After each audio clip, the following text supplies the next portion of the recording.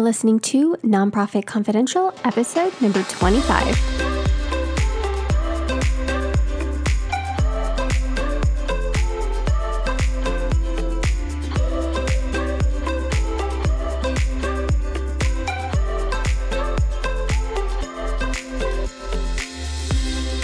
Hey there, welcome back to Nonprofit Confidential.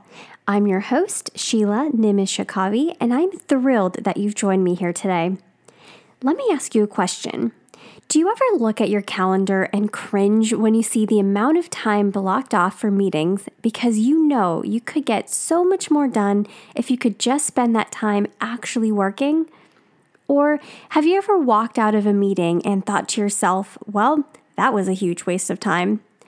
We've all been there. It's so frustrating to schedule your day around meetings and try to squeeze work in between meetings instead of the other way around.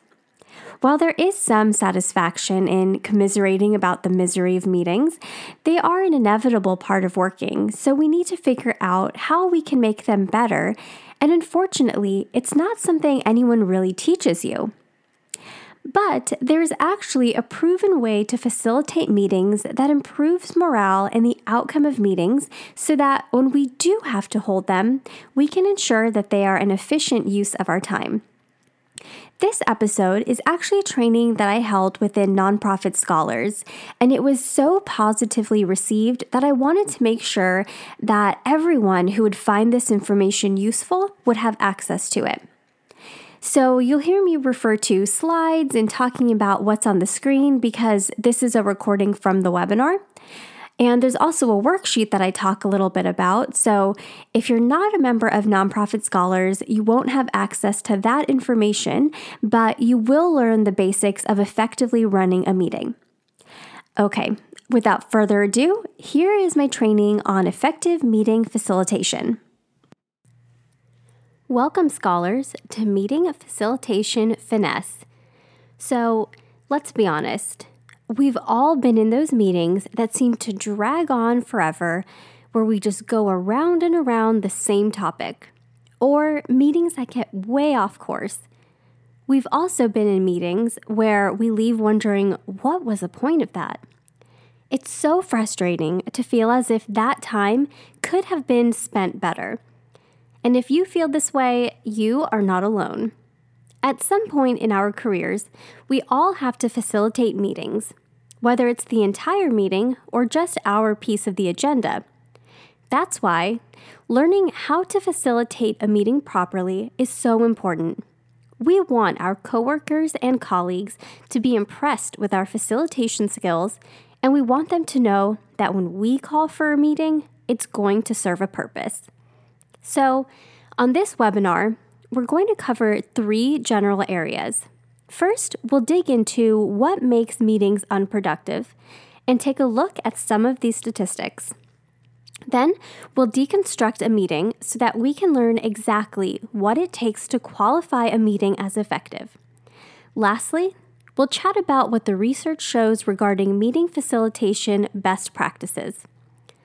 The reality is, studies show that there is widespread dissatisfaction with meetings, from how they are run to what they actually accomplish.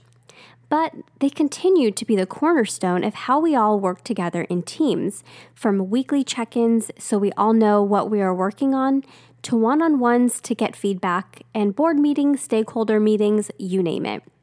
Meetings are how businesses convey information. As much time as we spend in meetings, how much time do we really think about how to run them well? Typically, not very much time and training is spent on an activity that we all do and that takes up a ginormous amount of our time. And the thing is, poor meetings can actually be costing your organization. Studies show that while people are in meetings, 90% of them are actually daydreaming. We've all been there.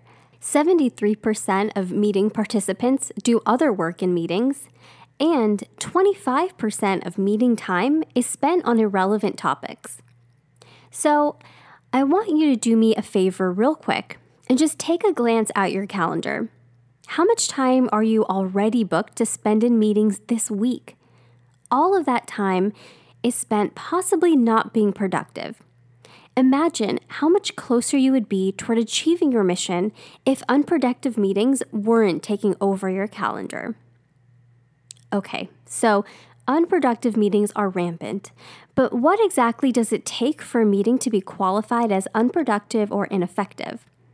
The literature shows that there are 5 commonly cited problems with meetings that leave participants feeling as if the meeting was ineffective. The pace of the meeting. So, rushing through the agenda items to knock them out quickly and get on with your day, or the opposite, meetings that drag on and on. Another quality is poor meeting design. This means meetings don't have a clear goal or agenda, or, and this is an interesting one, inadequately preparing participants for the meeting.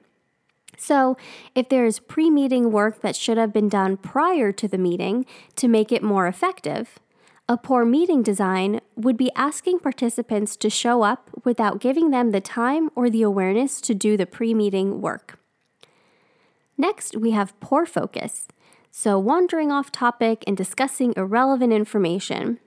We saw from our statistics that 25% of meeting time is spent on irrelevant information. So, this is a big one. Lack of closure. This is when meetings conclude, but there is no identifiable outcome. This might best be illustrated with an example.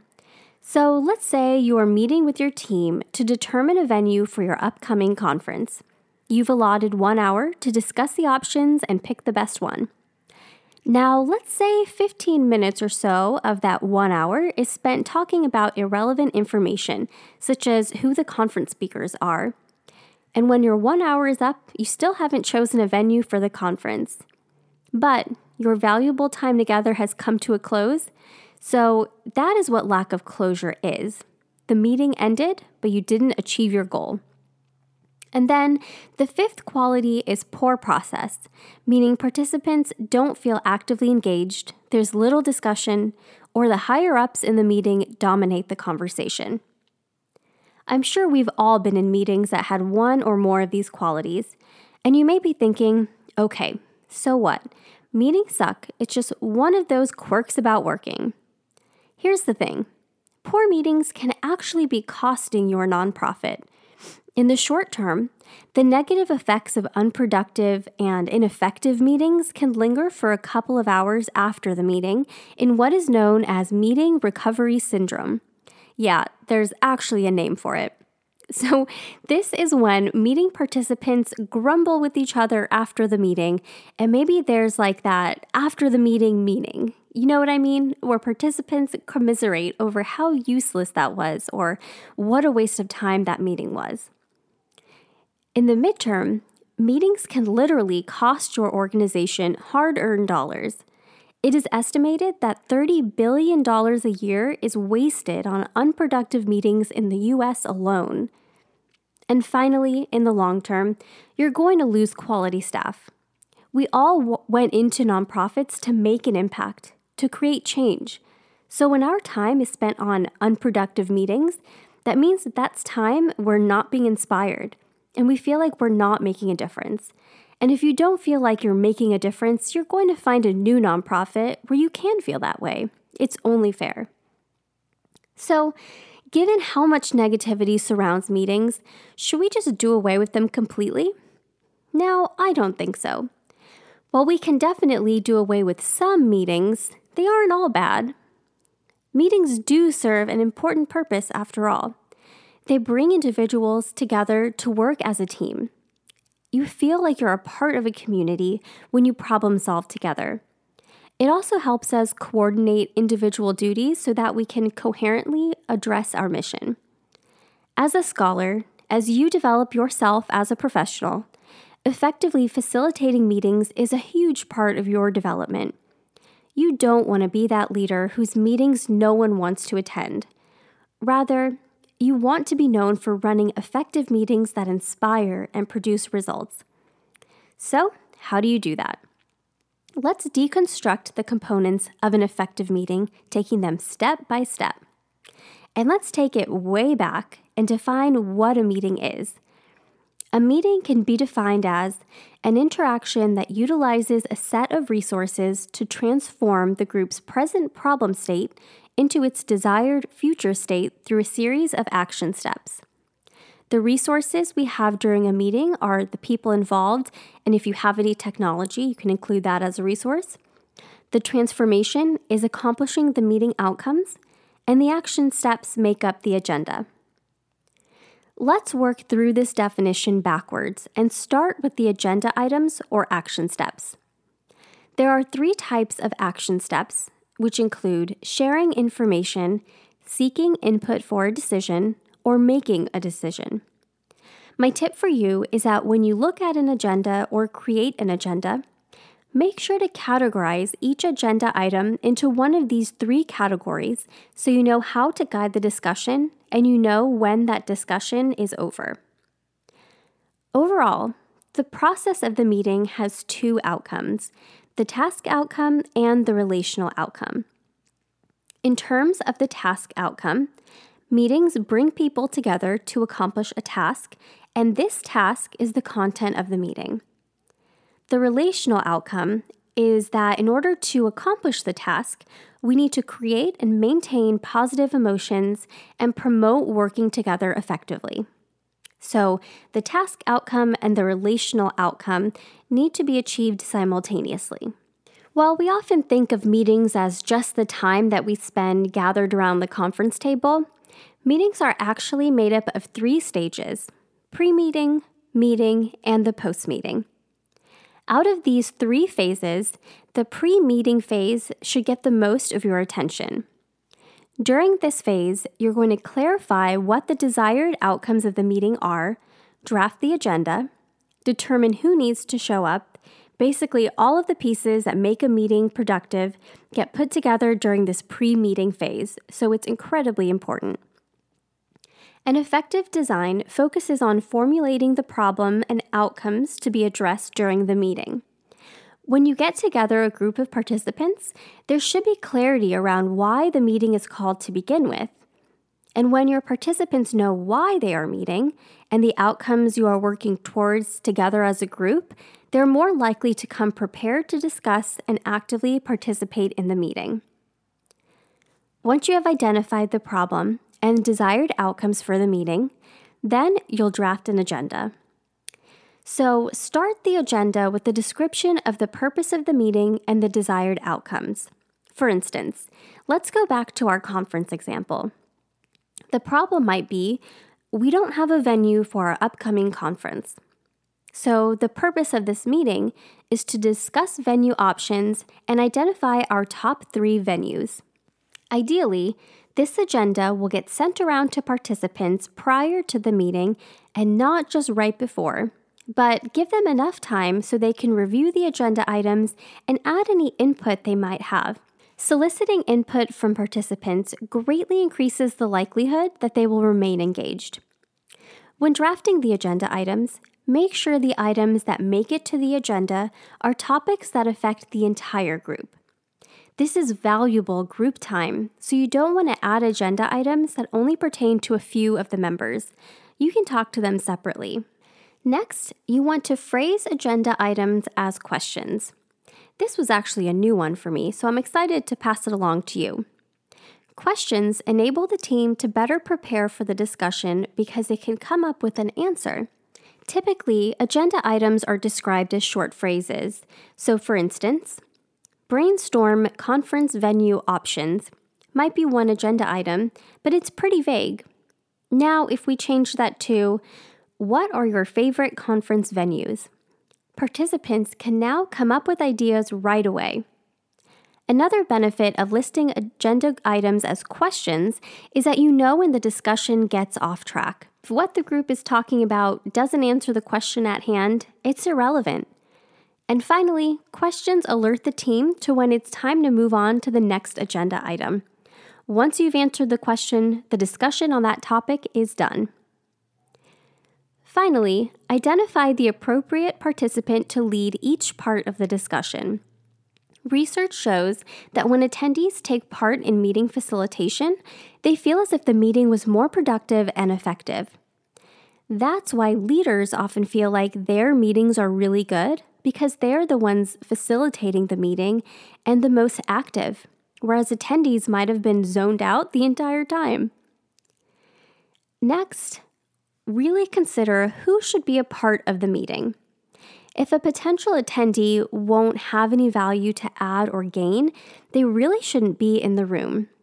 Or if only a tiny segment of the meeting applies to them, perhaps just let them know you'll fill them in later.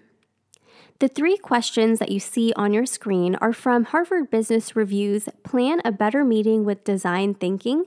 So these are some questions you can consider next time you convene a meeting. Next, you want to make sure that ground rules are established. A lot of times when you have an external facilitator come into your organization to run a staff meeting or a strategic planning session, rules will be established, so I'm sure you know what I'm talking about. As a group, you say, these are the ground rules that we all agree to. It's typically on giant flipboard and stuck up on the wall. Well, these are necessary on an ongoing basis as well, not just for those big meetings. Remember, one important outcome of a meeting is that relational aspect. We want to make sure that as a facilitator, we are promoting a positive meeting environment, and ground rules allow us to do that. You don't have to go over these ground rules at every single meeting, but perhaps you can include them on your agenda as a gentle reminder to participants. Finally, in the pre-meeting phase, you'll inform your invited participants of any pre-meeting work they should do in order to show up to the meeting prepared and ready to discuss the agenda items. This could maybe include reviewing the last month's meeting, or in the case of our example of identifying conference venues, perhaps they could do some research and come to the meeting prepared to propose 3 of their favorite conference venues. When you have limited time, it's important to set yourself up for success. So asking your participants to do some pre-meeting work is critical. Okay, so now that we've done all of the preparation for our meeting, the next phase is the meeting phase. During this phase, the facilitator has 2 responsibilities: to maintain the structure of the meeting and to provide support. In terms of structure, you've created the agenda, so now you need to hold your team to that frame that you've built. For instance, once each agenda item, phrased as a question, has been answered, the facilitator recognizes the question has been answered and moves the group along to the next question to be addressed. Importantly, facilitators ensure that a positive work environment is established and supports the group in creating constructive relationships by minimizing disruptions and keeping the group on task.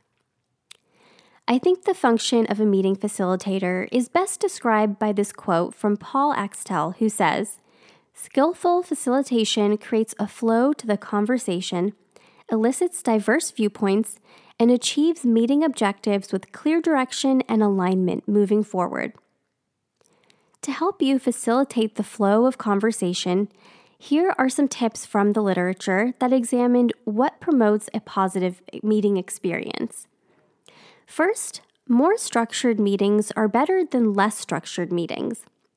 Structure helps address those 5 problems that we talked about at the beginning of this webinar: pace, poor focus, poor meeting design, lack of closure, and poor process.